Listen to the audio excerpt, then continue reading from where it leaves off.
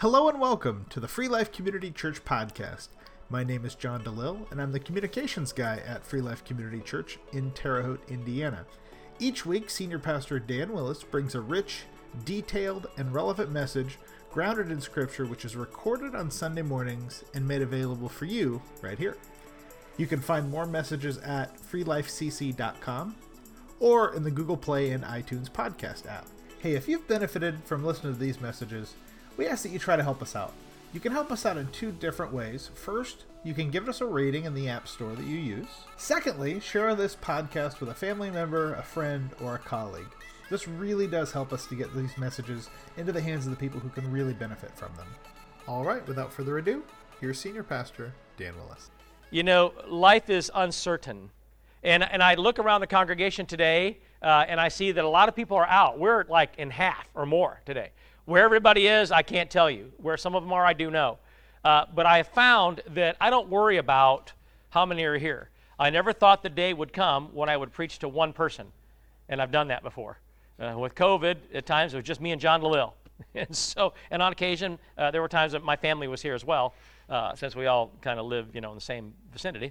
But nevertheless, I never thought that day would be in my future, but now it's in my past, and I want to keep it there. Because I want to continue to do church. I want to fellowship together. And I believe that the enemy wants to keep us from doing that. And if you think he won't use COVID and anything else to do that, I assure you that he will. And so, first of all, I want to thank you for being here. Thank you, those of you here are worshiping with us online. Maybe even our California counterparts are with us. I'm not sure. I think so. Thank you, our Mecca campus, for joining us today. Hope everything is well with everybody. And isn't God good? Isn't God good? Isn't God good? Well, how good is he? No, how good is he? I know he's good all the time. How good is he? Pretty darn, right? And aren't you glad that God has found you and offered you not only salvation, but his fellowship and the instructions that he gives us on how to be his people? Pretty important. I want to speak with you this morning about the work of the church. And friends, I've entitled this message, What is the Work of the Church Really? What is it really? You see, I'm not sure that we, as a church universal, the Catholic Church, small c, which means universal, I wonder if the church universal all around the world knows what the work of the church really is supposed to be. Now, we do a lot of good things. I'm not saying we don't. In fact, I think the church has been a catalyst for many people coming to Christ and the changes that are necessary in life and help them in so many ways. And the church does an awful lot of things that helps people. For instance, our food pantry that's going to happen tomorrow night. I mean, isn't that the work of the church? Isn't that a good thing? That's not the only thing, though. There's a lot of things that the church ought to be doing. And so if you have your Bibles, turn with me to Matthew chapter 16.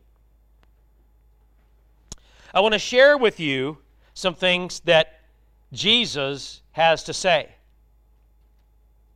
And if you look at chapter 16, you'll notice in verse 5, and this is not what the message is based upon, but it goes back to it. At verse 5, he says, when they went across the lake, the disciples forgot to take bread. And Jesus, not worrying about the bread at all, because the disciples are worried about eating, right? And Jesus, here again, like he did when he was tempted of Satan in the wilderness, again alludes to the fact that eating and filling your belly is not nearly as important as spiritual things. And he says to them, be careful and be on your guard against the yeast of the Pharisees and the Sadducees. But the disciples here couldn't see other than that they forgot to bring bread. You see that? And so they discussed this among themselves and said, it's because we didn't bring any bread. And Jesus is like, are you stinking kidding me? Now, he doesn't say that per se, and it's not in the Scripture, but I like to believe, and I can insert here because I can think what I want, okay? And I think Jesus probably said, are you stinking kidding me? But see, we don't get those parts of the Scripture. We don't get those parts of his thoughts sometimes. We get the nuts and bolts. So right after he said, "Are you kidding me?" to himself, this is what he says. Aware of their discussion, he says, "You of little faith, why are you talking among yourselves about having no bread?" Do you really think that's really what's important? Is that really what you think I was saying? And then he says this, "Do you still not understand? Do you remember the 5 loaves for the 5,000 and how many basketfuls you gathered?" Because clearly they hadn't. "Or the 7 loaves for the 4,000 and how many basketfuls you gathered? How is it that you don't understand that I was not talking to you about bread? Or I wasn't talking to you about filling your belly. I wasn't talking to you about what you don't have. I wasn't talking to you about a meal here. I was talking to you about something that was incredibly important. I was talking to you about something that you really ought to know because you're going to see this again. You need to be on your guard about some things." He says, "Be on your guard against the yeast of the Pharisees and the Sadducees." Now, the Pharisees and Sadducees are 2 parts of the Sanhedrin, the Essenes being the other part that he doesn't mention. But the Sanhedrin was the ruling body of the church of the time. And basically, what Jesus is saying to them is this: what they're teaching, the leaders of the church are teaching wrong things. And be on your guard against it. Well, yikezoids. Isn't that what he said? Hello? Pastor, to those of you in attendance. Did he not say, be careful because what they're teaching clearly isn't right? It's false. Now, listen, if you went to a church and the leadership, whether it's a pastor or a pastoral team or if it's a Sunday school teacher or whatever it is, and they're teaching things that you know are false, what would you think? What kind of church is this, right? Kind of make you wonder about the religion, wouldn't it? Am I alone here today? No. It would make you worry about where their heart is, wouldn't it? Yes. Okay. I thank you, Becky. Somebody got it. It would make you wonder. Okay? And then in verse 12 it says, "And then they understood that he was not telling them to guard against the yeast used in the bread, but against the teaching of the Pharisees and the Sadducees." This is the church leadership. And listen, we may not have Pharisees and Sadducees in the local church, in the modern church today. But we do have those who are leading it. And this is the living Word of God, which means we need to be on guard against false teachers. And doesn't Paul, throughout all of his letters, tell us that over and over again?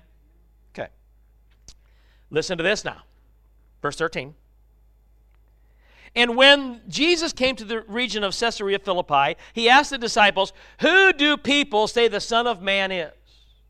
Now, why does he say that? It comes directly on the heels of him telling them that there are false teachers running the church. And he's going to tell you right here why he is the authority, and sometimes church leaders are wrong. You understand that? So we got to base everything we do, church leaders and everybody else has to base what we do on him, not what we've always done, what church leaders say we ought to do, or what our traditions are, or any of those things. That's Pharisees and Sadducees. That's false teachers. That's people who want their own way in leadership in the church today. But a real leader of the real church puts all their eggs in a basket of Jesus Christ and leads and speaks and teaches from his standpoint and his alone. From the Word of God in its entirety. For the whole Word is his. Yes? Okay. And they replied, "Some say you are John the Baptist. Others say Elijah. And still others, Jeremiah or one of the prophets. But what about you?" he asks. "Who do you say that I am?" And here's my question. Jesus is talking to you and me. Who do you say he is? Friends, who do you say Jesus is? Well, this side gets it. You guys. Who do you say he is? Okay. Who online? Those of you on, who do you say he is? Those at Mecca, those where, who do you say that he is? If you think he's Jesus Christ, the Son of God, and the Savior that came to save us, and the authority for the universe, then you'd better start listening to what he has to say and start doing church and being a church in the manner and way that he set it out to be. Because the Pharisees and the Sadducees did not establish this church. Jesus did. He changed the church of that time into the church of this time. Amen? He did that. And Simon Peter says, "You are the Christ, the Son of the living God." Apparently, just like here today, Simon was in the minority. He's the one that said, well, I know who you are. Do you know, I think in the church today that we have people that don't really know who Jesus is. They think they know, and they think Jesus was, this accept everybody and everything. No. That is not who he was. It's not who he is. Sure, we accept people, but not their sinfulness. We accept people, but not their false belief systems. We accept people, but not falsehoods that follow them. Amen? But today, we're being taught by Satan and everybody who believes in this garbage that the deal is that if you don't agree with people's opinions or let them have their opinions, even when they're false as it relates to the church or to Christianity, then you're a hater and you're wrong. And you don't accept them. Not true. I can accept a person and not agree with them. I can accept a person spiritually and not agree with their belief system. I can accept a person and want them in my fellowship and with me and with you and everybody else in the church, but not agree with the sinfulness in their life. And that's exactly what the Bible says we are to do. But that's completely against what this society says you have to do. I would rather follow Christ. Because to me, you know who he is? He's not only the Son of God, he's my Savior. And he's going to be the ruler of the kingdom that's coming, not this one. Amen? That's who he is. Jesus replied to Simon, just as like he's going to reply to all of us who believe him. "Blessed are you, Simon, son of Jonah, for this was not revealed to you by man, but by my Father in heaven. And I will tell you that you are Peter, and on this rock I will build my church, and the gates of Hades will not overcome it. I will give you the keys of the kingdom of heaven, and whatever you bind on earth will be bound in heaven, and whatever you loose on earth will be loosed in heaven." Now, friends, this is huge because we need to really grasp what's being said here today. Because I think that the church is messed up today. And I'm not picking on other churches or other pastors. I'm simply saying that Satan is modifying what Christianity is intended to be. He's modifying what the church is and how it's being operated. He's modifying these things so that we are not in line with what God, the Christ, the Spirit, and all those that wrote this manuscript through the power of the Spirit, what they say it ought to be and what it's going to be. There's a problem. Do I think we're the only ones that do it right? No. And sometimes I'm sure that we haven't done it right, like other churches haven't at times. But I'm not here to compare churches. You understand? I want to look at the church universal, what God says it is, what he demands that it be. And Jesus promised, friends, to build his church. He said it right there. I'm going to build my church. Now notice, he didn't promise to build churches. But we're building churches today, aren't we? There are such differences between individual churches within the church that I'm not sure we're on the same page at all. There's such a difference, and there shouldn't be. Now, I believe inevitably that there's going to be some differences based on certain theological differences that we can each make a case for. I get that. But that doesn't take away from the mission of the church and what it's supposed to be. Amen? Yes? Now, the church was purchased with the blood of Christ. Yes, I said it. It was purchased. It was bought. And I've decided, friends, that in order to get something, you have to pay for it. And when you don't have to pay for something, typically there's something wrong. Now, not always, for the church of God sometimes give certain things away and people are shocked and stunned that we do it for nothing. But that doesn't happen very often anymore. Not in life, it doesn't. But here's the deal. In order to get something worth anything, you're probably going to have to pay for it. And it's been said that you pay for what you get, and you get what you pay for. And I've been on the wrong end of that a time or two. Anybody? Okay. Now, remember, we as people, as humans, were already lost. And there are some people out there that think that infants aren't lost, that when they're born, they're not born into sin and they're sinless. That is false. Every one of us was born into sin, and every one of us had a sin problem. Do you believe that? Do you know that? Does the Word of God say that? Yes, it does. But in our humanness, we look at an innocent child and think, well, they couldn't. They haven't been able to do anything yet. They just kind of lay there and sleep and eat. But the Word of God says otherwise. And in our humanness, we won't understand that. But God says it is. And so in our spirituality, we do understand it. Okay? So we're all lost. All humanity was already lost. And not only that, we're all consigned to eternal hell. There's no way around it.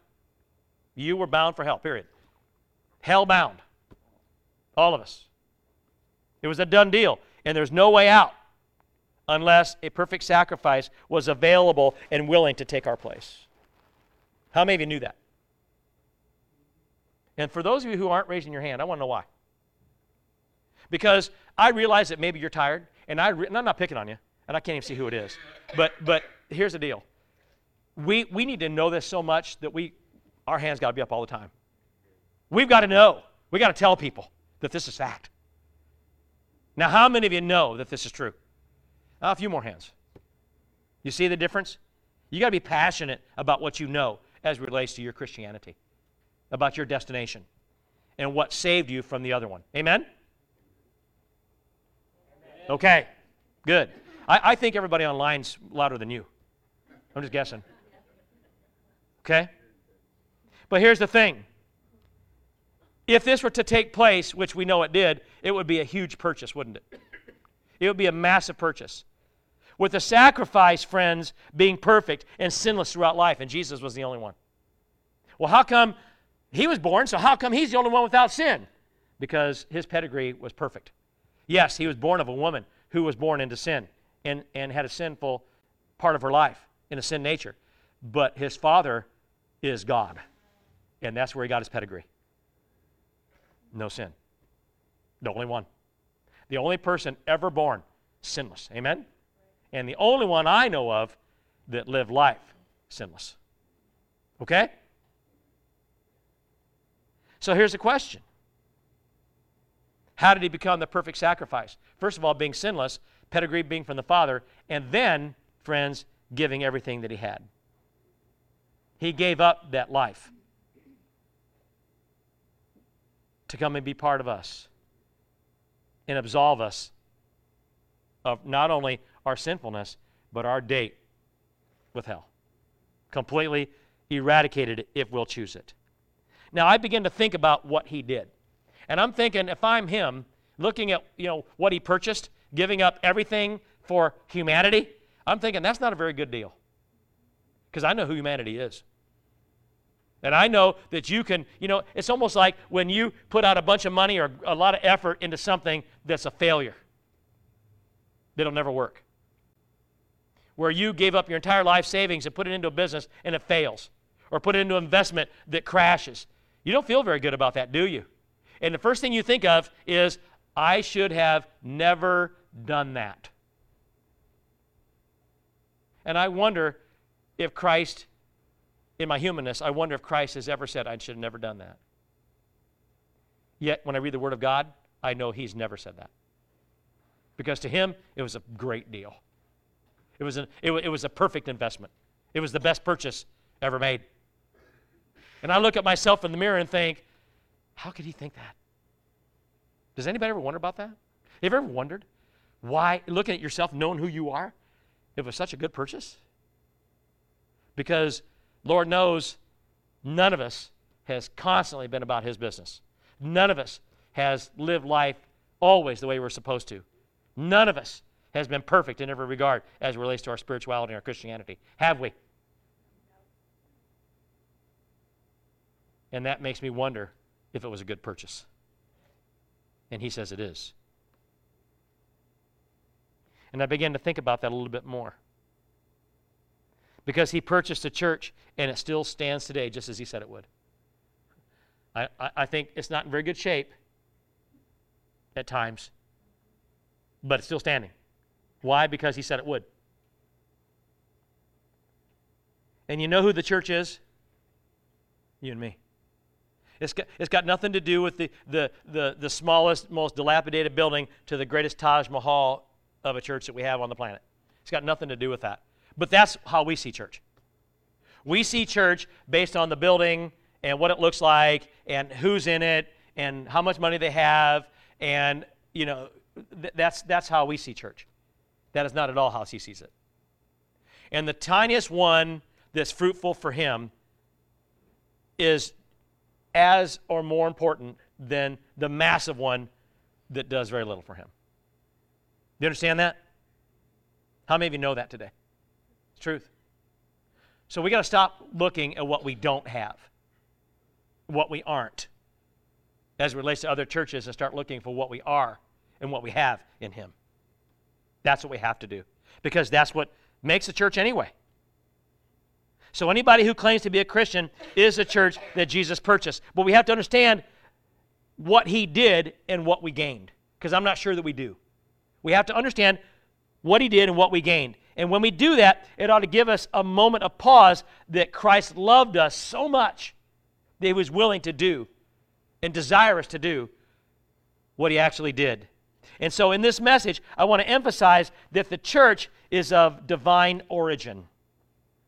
Is of divine origin. It was not planned by humans. It wasn't planned or built on human wisdom. It wasn't brought into existence by human will, and it isn't ruled, nor can it be ruled, by human authority. Did you hear that? It isn't ruled, and it cannot be ruled by human authority. And I want to tell you, as you think about this, this is a huge statement today. Because walking into most churches on the planet today, and I don't have any one of them in mind, okay? I don't have any one of them in mind. But I know how all churches operate. I have a master in religion, and I know how they all operate. I pretty much know about every type of religion there is on the face of the planet. Not only the ones today, but the one of ancient realm and the ones that we think are going to be around in the future. Because we're always making up new ones, you know. And the new ones always seem to want to suit the benefit of the people that create it. Have you ever noticed that? So, you have to understand a couple of things as it relates to the church. Walking into most of them today, you'll find that they are absolutely ruled by human authority. And the Word of God says it cannot be. Did you hear what I said? And before you disagree with me, hear me out. Look at the Word of God. Open your eyes and see what's out there. And you know what, friends? If we're going to do that, we better look at this one too. Amen? Gotta. Okay? Because if we're ruled by human authority, it's a complete deal breaker. Complete deal breaker. And your Christianity isn't Christianity at all. If it's ruled by human authority. Friends, humans have achieved a lot. This I know. I look at what we're able to do today with science and, with going to space and medicine and inventions and, oh my goodness. And I like to watch this show on TV called Modern Marvels. Anybody watch that?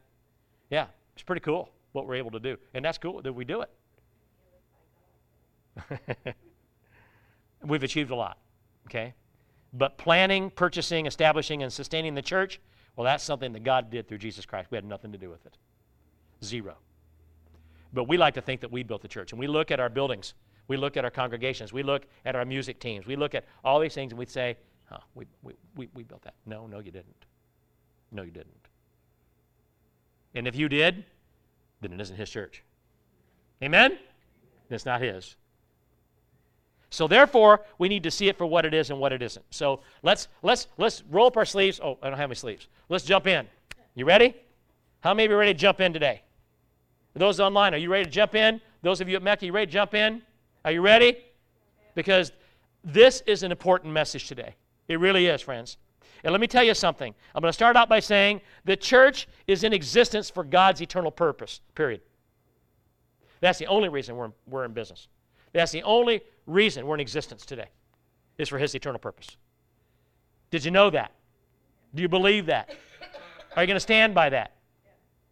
The church, friends, is not in existence for any of us to feel good. Then why do we demand that?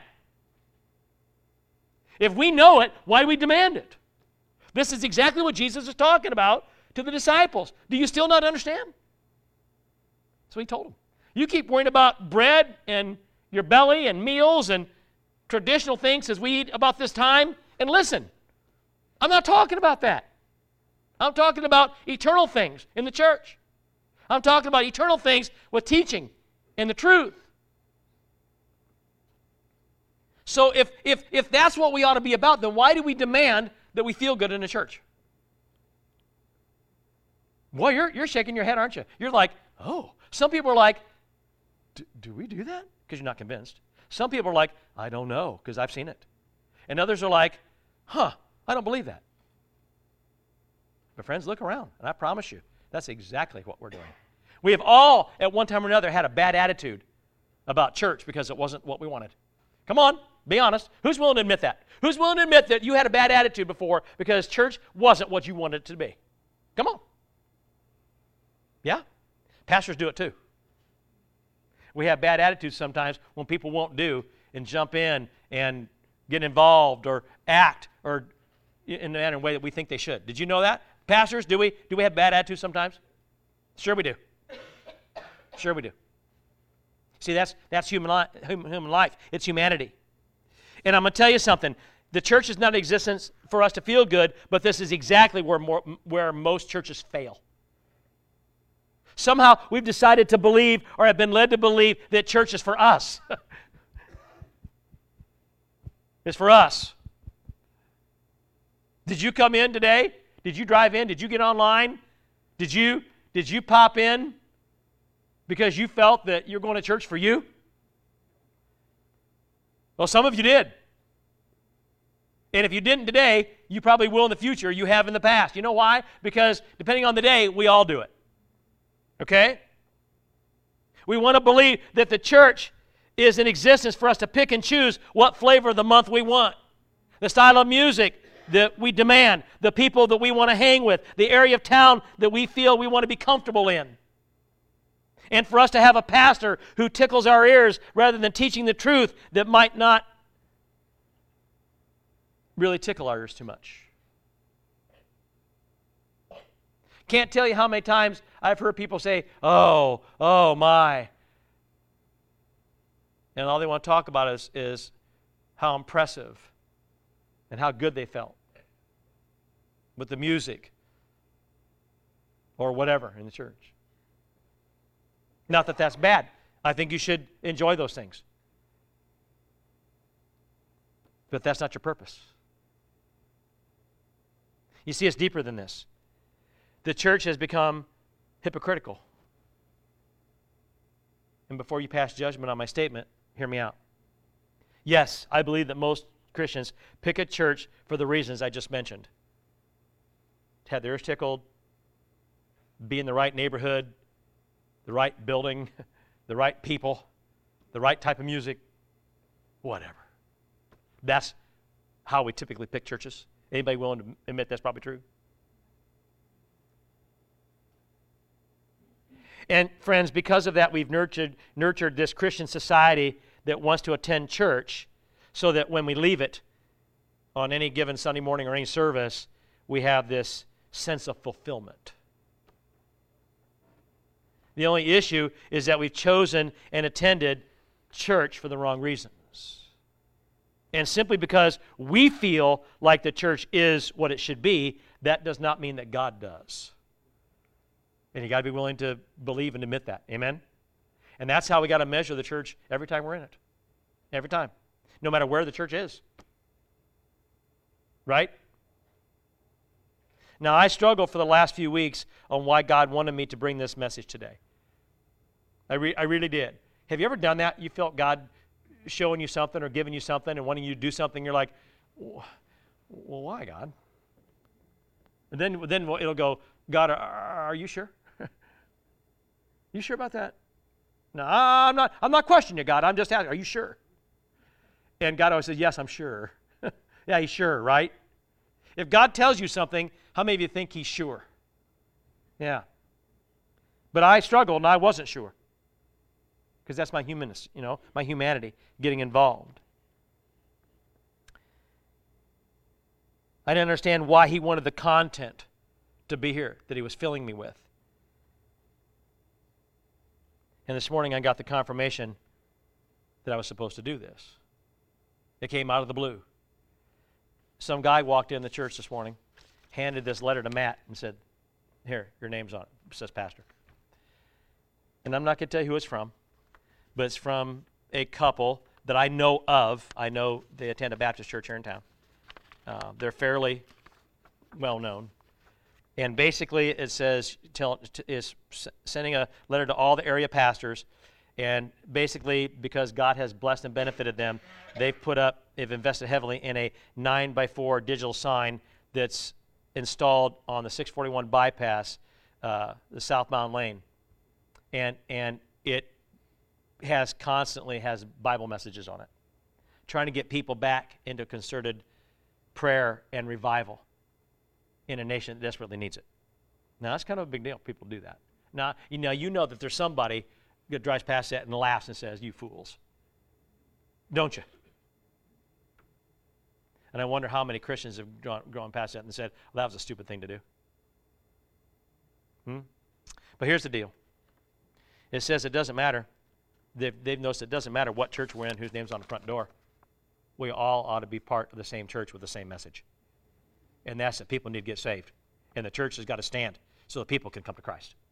How you do church doesn't really matter as long as the message is the same. So I want to talk about that today.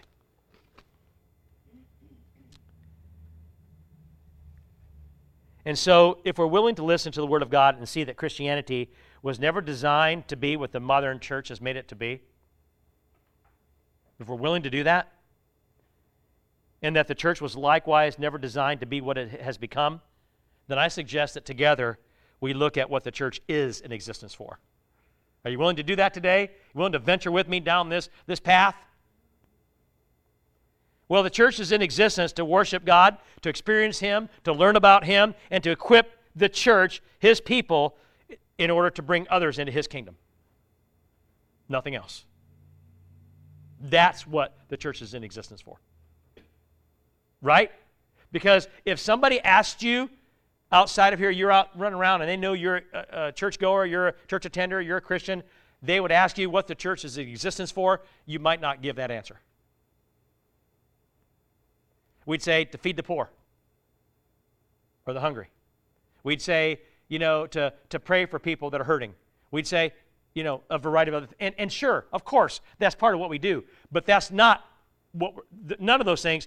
They're good things, but that's not the main purpose. And Jesus said it right here. The main purpose is to bring people to Him, not to fill their bellies, not to make them feel good, not to be a shoulder to cry on. Those are good things, and that's part of the church's mission, but that's not the mission, is it? Because the fact of the matter is, you can do all of those things, but maybe not give them Jesus, and that's a problem. Amen? It'd be better to have Christ and none of those other things. Amen? That's what he said. Okay? So what's the church in existence for? And here's the thing. When we experience God, worship Him, and learn about Him, do we get fulfillment from that? Do we get fulfillment with helping others? Well, sure we do. But only if we go with open hearts, expecting to receive whatever God has for us, including what He has called us into. And in that regard, the church is for us, because you gain something from it.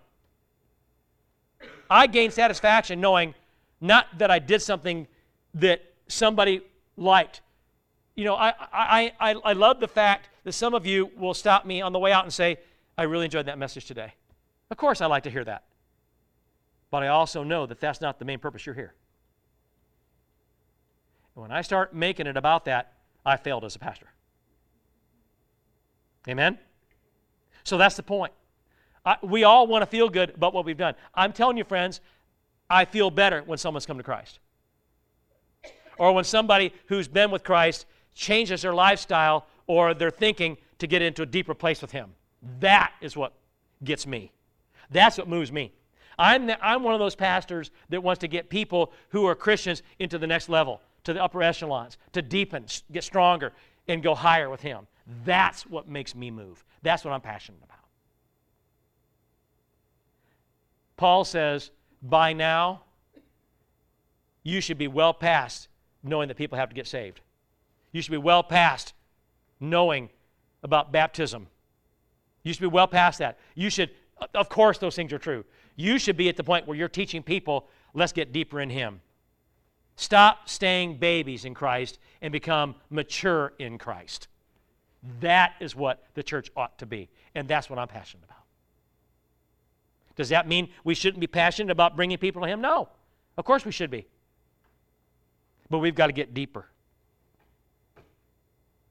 You see, these things are eternal, and they're absolutely the reasons that the church exists. Remember, it's not about you. I mean, that's not biblical. I mean, it is. I mean, it didn't come from the Bible, though. I mean, Pastor Rick Warren wrote that in his book, The Purpose-Driven Life. It's not about, in fact, it's the first line. It's not about you. And the first time I read it, I'm like, somebody's going to have a problem with that. Because we live in a society that says it is about me. Don't we? See, this is the point. You see, God wants to teach us His wisdom. His wisdom has remained a mystery from eternity, but is now, according to the Scripture, made known by the preaching and teaching of the gospel of Christ. We now have it, all of it. Not simply the things that we're passionate about, or the things that make us feel good, or the things we want to hear in practice. You see, we got to look at the whole Scripture, not just the bits and parts and pieces that we like. Unfortunately, we're separating those things. The church, in fact, was in God's plan, okay, from the very beginning. Paul said so in Ephesians 3:11. In fact, God is the supreme architect and the leader of the church, and therefore, the pattern of the church has to be divine. The plan has to be divine. It can't be our plan. I have a sinking feeling that sometimes we plan things for the church that God's not in. I have a sinking feeling that sometimes we plan it and God never told us to do it. I think sometimes we don't plan and God's trying to get us to plan. And if you're honest, you know it too. Because it's inevitable as far as humanity is concerned. And if we do church right, then the church itself displays and practices the wisdom of its designer. It has to. Are you sticking with me here? I haven't lost you, have I? Okay. The question is, as we look at the Word of God, does the church look like and practice the wisdom of its designer? And without being judgmental of other churches, I have to say no. At least not always. And sometimes not at all. Because when you allow sinful activity in your church and say it's okay, then it's not. When you won't stand out and stand up against it, when people believe it, then it's not. And I know that somebody somewhere is furious with me for saying that. But it's not me that's saying it. I'm just interpreting and retelling it. Because God said it. And so, my friends, God has always had a pattern for humankind to follow. He gave Noah a pattern for the ark, and Noah followed it, and he was saved. God gave Moses a pattern for the tabernacle. He followed it, and God's presence was always in it. God gave a pattern for carrying the Ark of the Covenant, too. But David and Uzzah didn't follow the pattern, and you know how that ended, in disaster. So obviously, Christians haven't always followed the pattern that the Maker has given them. Have they? Would you be willing to admit that the church hasn't always followed the pattern that God has given? Would you be willing to admit that Christians as individuals haven't always followed the pattern that God has given them? I would say that's a pretty good bet. But if the principle of following God's pattern is applied to the church, then good things are going to happen. Hebrews 8, 1-5 says, now the main point of what we're saying is this. We do have a great high priest who sat down at the right hand of the throne of the majesty in heaven, and who serves in the sanctuary, the true tabernacle, set up by the Lord, not by a mere human being. In other words, God set up the church. And every high priest is appointed to offer both gifts and sacrifices. And so it was necessary for this one to have something to offer. If he were here on earth, he would not be a priest, for there are already priests which offer the gifts prescribed by the law. Now, I don't expect you to grasp all that right away, but understand what he's saying. They serve at a sanctuary that is a copy and shadow of what is in heaven. In other words, the church today ought to look exactly like the one that's in heaven. I'm not sure it does.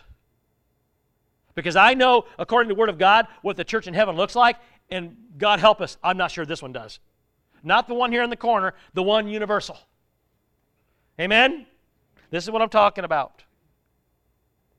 And this is why Moses was warned when he was about to build the tabernacle. See to it that you make everything according to the pattern shown to you on the mountain. In other words, the Word of God is telling us, model the church in every single way in the manner and style that God said you will. Clearly, friends, the Church of Jesus Christ is the only true tabernacle that the Lord established and built, not humans. Humans didn't do it. And if we have, it's not His. God demands that this be ruled by His own divine authority, according to Matthew 28, 18-20, and Ephesians 1, 18-23. So in this regard, whatever the church is and whatever the church does, Christ must have willed it. He must have. And whatever the church differs from what the Word of God says, all of it, by the way, then Christ clearly did not will it. We got to determine right here and right now. Right here and right now. Whether God's willed what we're doing or He hasn't. And not only here, but we have to look at other churches and other pastors and other Christians and say, not judging them, but by looking at the pattern given and wondering if they are. And if they aren't, we have a responsibility to tell them, you're not. Fix it. For all of us ought to model this one. Let's look at what's important. You're not being judgmental people. You're modeling and patterning after what He's given you. Now, I know, friends, that the answer is clear. Because I want to know whose will it is when we don't pattern after God's plan. That's scary, isn't it? Because you know who it is. Secondly, the divine pattern for the church is important. So what is it? First of all, it's written out for us. Paul says in Ephesians chapter 4, verses 11-16, So Christ himself gave the apostles, the prophets, and the evangelists, the pastors and the teachers, to equip His people for works of service. Did you hear what I just said? He gave Himself to the apostles, the prophets, the evangelists, the pastors, and the teachers. I want to talk about every single one of those people in just a minute. Okay? To equip His people for works of service. He put these people in place, the ones of old, the ones of new, and the ones of the future, to equip His people, the church, for works of service. Do you understand that? So that the body of Christ may be built up until we all reach unity in the faith and in the knowledge of the Son of God and become mature, attaining to the whole measure of the fullness of Christ. In other words, every one of us ought to know that people got to get saved. But we've got to stop dwelling on that. Go out and help people get saved. But what about the people that's gotten saved and done nothing else with their spirituality? Nothing else with their Christianity. They've remained babes in Christ, and there's a lot of them. God demands that they grow up. You wouldn't allow any child, whether it's yours or not, to get away with sucking on a bottle as a teenager, unless something was desperately wrong upstairs. You wouldn't. So why would we allow people to continue to be baby Christians their whole lives? You see, Christianity is a whole lot more than just getting saved. It's a whole lot more than just getting saved. Not just for me, but for you too. Every one of us has got to get out of that salvation basement and start ascending. You understand what I'm saying? You got to get out of there. It's a given that people got to get saved. And I'm grateful that you have. But what now? What now? What did Christ demand of the disciples and of you and me?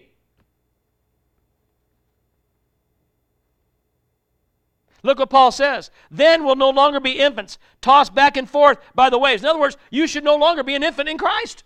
None of you should be. Okay? Blown here and there by every wind of teaching, by the cunning and craftiness of people and their deceitful scheming. You know, it makes me sick to my stomach when we talk about social issues and some Christians say, well, I think or I believe this. Stop it. Stop it. It doesn't matter what you think or believe. What does he think and believe? What does he say? Because what you think and believe ought to be what he says. Yes or no? Yes or no? Yes or no? Then why aren't we doing it? Right? You knew that was coming. You know I'm going to do it. Why aren't we doing it? We have to.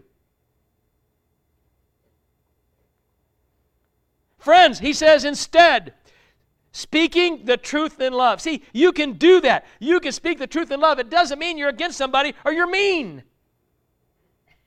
It doesn't mean you're mean. It doesn't mean you're nasty. It means you're speaking the truth in love. I've had people get mad at me for speaking the truth. Well, I didn't like the way you said it. But it's the truth. You're basically saying when you get angry with me or anybody else who does it, well, I just wasn't ready to hear the truth right now. We'll never admit that, but that's what we've said, isn't it? Now, I'm not telling you to have a bad attitude and speak the truth. Come on. But we have to be better than this. He says when you do this, you'll grow to become in every aspect the mature body of him who is the head. That is, Christ. From him, the whole body, joined and held together by every supporting ligament, it grows and builds up in love as each part does its work. There it is. So, there are, in my opinion, well, it's not my opinion, it's scriptural. But I'm going to explain it, hopefully, in a manner way you'll understand it. There are 3 elements that the Scripture says produce the unity of the faith. The first one is apostles. These people were the ambassadors of Christ, according to 2 Corinthians 5:20. They were eyewitnesses to the resurrection. Acts 1:21-22 says so. They were personally guided by the Holy Spirit. Jesus claimed this to be true, and he revealed it in John 16:13. But the apostles, listen to me, left no successors. Did you hear what I said? There are no successors to the apostles. Yet certain churches, such as the Mormon Council of the 12 and others, claim that their authority is the same as the original apostles. That is not true. I'm going to get there in a minute. Before you pass judgment, listen to what I'm going to show you. Because when you claim that, it gives you this inherent right to change the gospel or aspects of Christianity to reflect it to be whatever you want it to be. Do you understand that? You have to get this. Because there's this massive debate in the church about what's an apostle and if we still have them or not. The Scripture is clear that we don't. I'm going to show you. Okay? And the fact of the matter is, a lot of churches have done this. And this is how they've changed the flavor of what Christianity ought to be. Because they think they have the authority to do that. No, you don't. No one does. But you can clearly see why some would claim it, so they can. Now, go with me.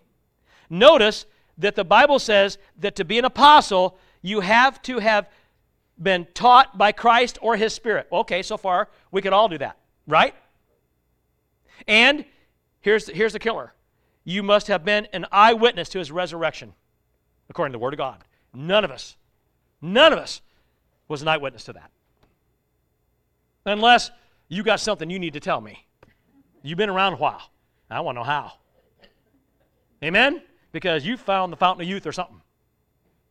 Okay? I was not an eyewitness. I know what it is. I listened to the eyewitness accounts. But I wasn't there. Anybody here, were you there? So who among us is an apostle? Tell me. Nobody. Okay? And some of your friends out there who believe that, they're going to throw a blooming fit when you tell them. Somebody's going to call me from hearing this message, I promise you. But there's going to be pastors that know what they're talking about, say, yeah, you're right. I know. Okay? Not done yet. Because I know you're mixing some things up. I'm going to show you where, okay? Now, there are evangelists. Now, this is what Paul says. Okay? Apostles and evangelists. Yeah, we just read it. Those who were appointed to the work of proclaiming the gospel. Now, this comes from Acts 21:8 and 2 Timothy 4:5. The Greek word translated evangelist is only used in 2 passages in the New Testament, okay? Yet Luke and Paul are clear about what an evangelist is. And it is for those who have, get this, divine authority and anointing to spread the word of God and the gospel itself. Now, friends, both Paul and Luke have clearly stated that all Christians have this authority and command. So in other words, are we all evangelists? Are we? Yes. Jesus told us that everyone who comes to him through salvation is a disciple. Is it coming clearer to you now? Okay. And he further told the original disciples to go and make what? New disciples. So are we disciples of Jesus Christ? Yes. See, we mix them up. We want to say we're apostles, but the disciples were the original 12. No. That's backwards. Were all the disciples apostles? Yes. Yes. Yes. But are we, as disciples, also apostles? No. No, not at all. Okay? That way, it can never be changed. God passed down, Christ did, to the original apostles, those who witnessed his resurrection, including Paul, by the way. He witnessed it, didn't he? Okay. All of those people, I don't know how many there were, but he passed down the pattern for the church to those people. And when they all died off, it could never be changed. Never. Because after he left, they're the ones that ran it. And the Bible shows us from their writings what that pattern is. What are we supposed to be? Evangelists and disciples of the Word. Yeah? Did I lose you? Good. Because we got more to do. Okay? Now listen. Jesus told us that everybody is to go and make new disciples. So modern Christians are disciples, but we're not apostles. But he also goes into this pastors and teachers. Now, pastor is the Latin word for shepherd. Okay? It's the Latin word for shepherd. It also, there's also another word for elder in the Greek word. It's called poimen. Okay? So Paul and Luke give us clear instructions that some would be appointed to this work of pastor and teacher, and that their authority is higher and deeper and greater in the church, which is why there is a separation of clergy and laity. There has to be. There's a separation between clergy and laity. So this is a problem in many churches who determine not only the role of their pastoral leadership, but how much authority a pastor has in the church, what a pastor can teach or preach, and what they are not allowed to speak on. I've seen it time and again, and it makes me want to be sick. In no barnyard, anywhere on the planet, in any history,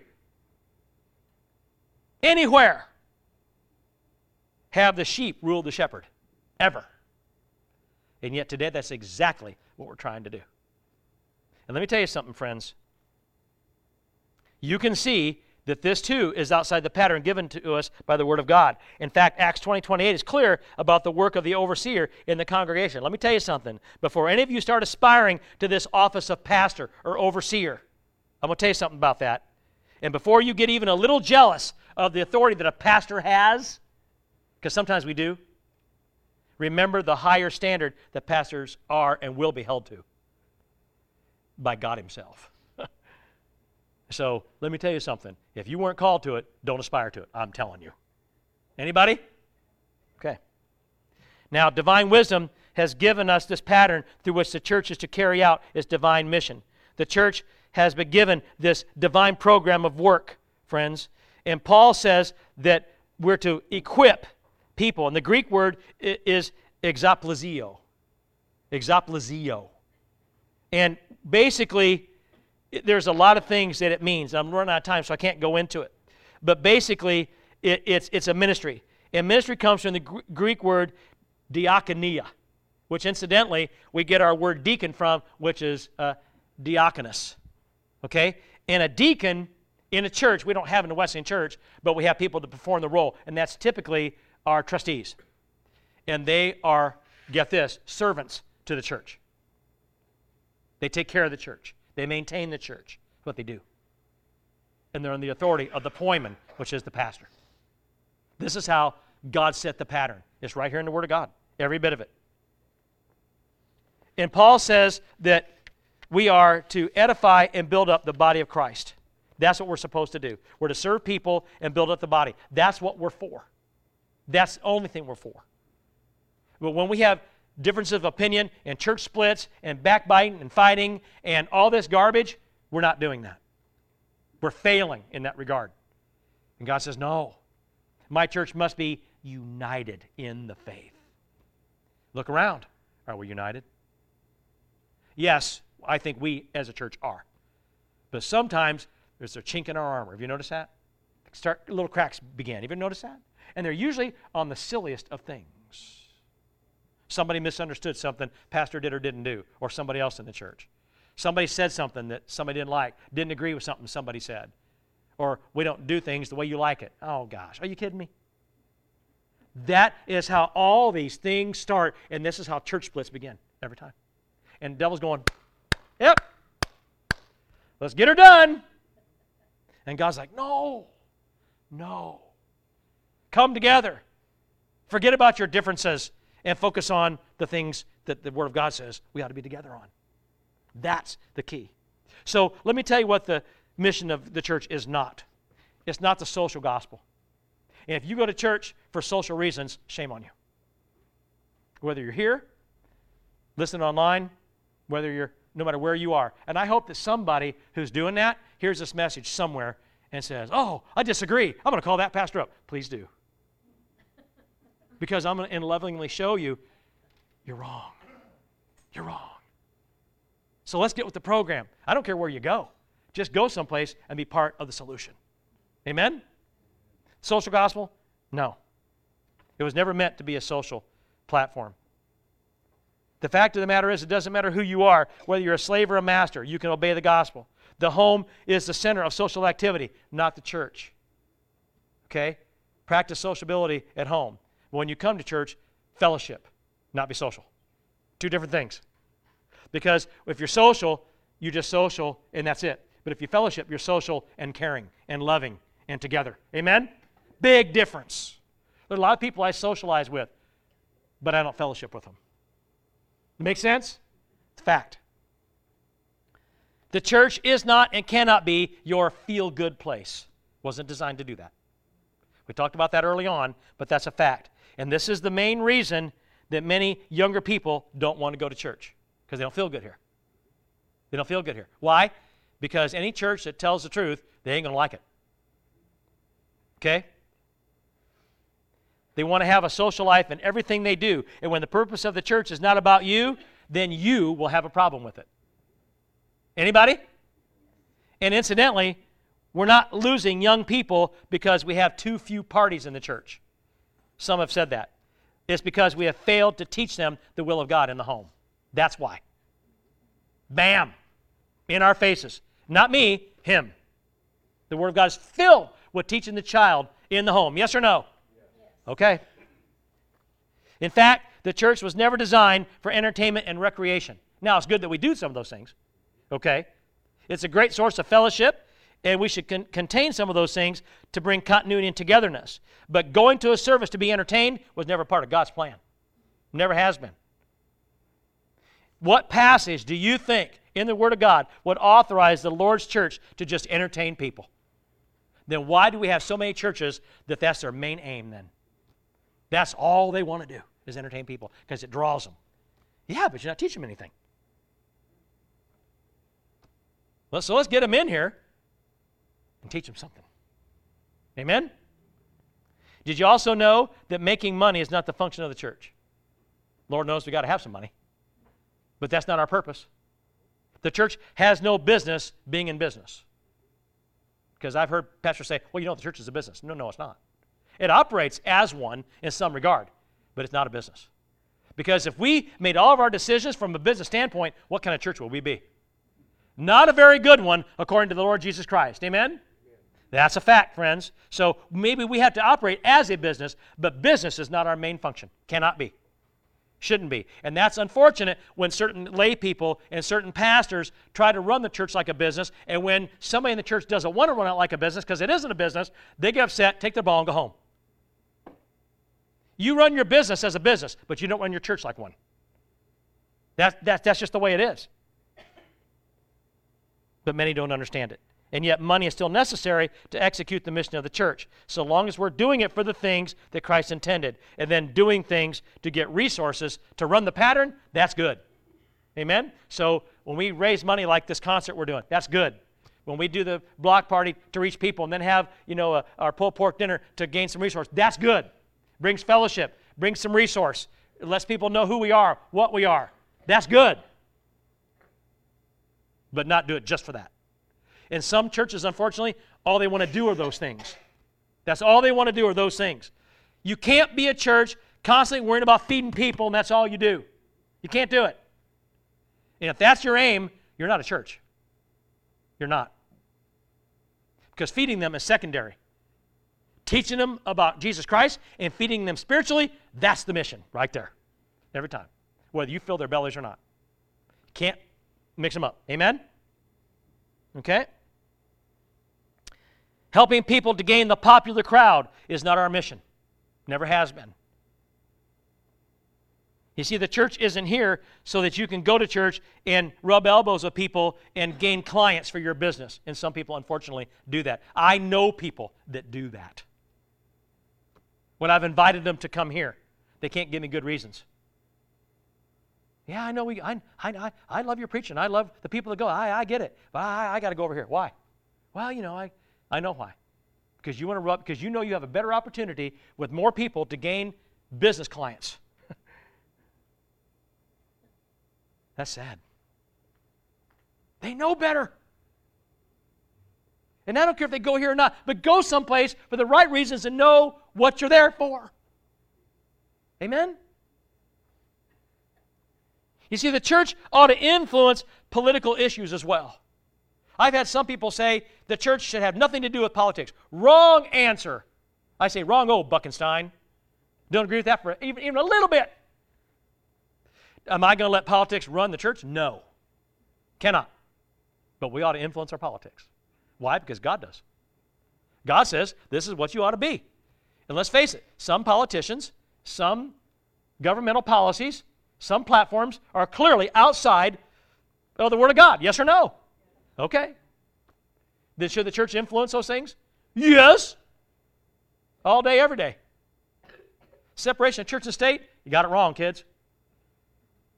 The church ought to be separated from the state so they can't rule the church. That's the truth of it. But the church absolutely ought to have sway over the government and the state to teach them what kind of people we ought to be. It's worked every time when it's done that way, but it fails when it doesn't. You look around our nation today and tell me what we're doing. We're backwards. Guarantee it. I don't care what your party affiliation is. Be an independent then. In fact, the church ought to take a stand against those things that are morally and spiritually wrong. That's a fact. But the church is also not the place to use as a grandstand for political gain. I didn't say not to use it as a grandstand to teach the moral right, but not for political gain. Amen? So, as our worship team comes, here's what I will say to you. And I know we're way out of time, and I'm sorry for that, but you needed to hear it today. Nobody has the right to prostitute the church. I know we don't like that word. I know we're scared of it because we know what it typically aligns to. But you don't have to be sexually immoral to be a prostitute or prostitute something. You understand what I mean? You can prostitute the church into something it was never designed to be. How do I know? Because the Word of God says so. Paul is very clear about it. Revelation is very clear about it. It's called a harlot. And in some regards, people have done that. They've made the church a harlot. It was never designed to be one. Because whenever you are unfaithful to the one who is, that's exactly what you've done. You become a prostitute in your own right by saying you're a Christian when what you are, who you are, what you believe is pretty far from what he says you ought to be. That's what it is. We have no right to do those types of things. We have no right to use the resources of the church, the resources of God, to serve human aims and human purposes. And unfortunately, that's what the church has done today. But we can put an end to it right now. And it doesn't matter what the church across the street does or down the street or around the world, as long as where you attend, you're doing it right. That's the key. Because when there's churches that do it right, then God is happy and says, I told you, the gates of hell won't stand against those. And that's what we have to do. So let the church remain faithful in its divine mission. And praise God that He's given us a mission. So friends, I ask you today, what is the work of the church really? I mean, what really is it? Because the fact is, it's right here. And that's. Thanks for listening to the Free Life Community Church podcast. For more great biblically sound teaching, visit freelifecc.com.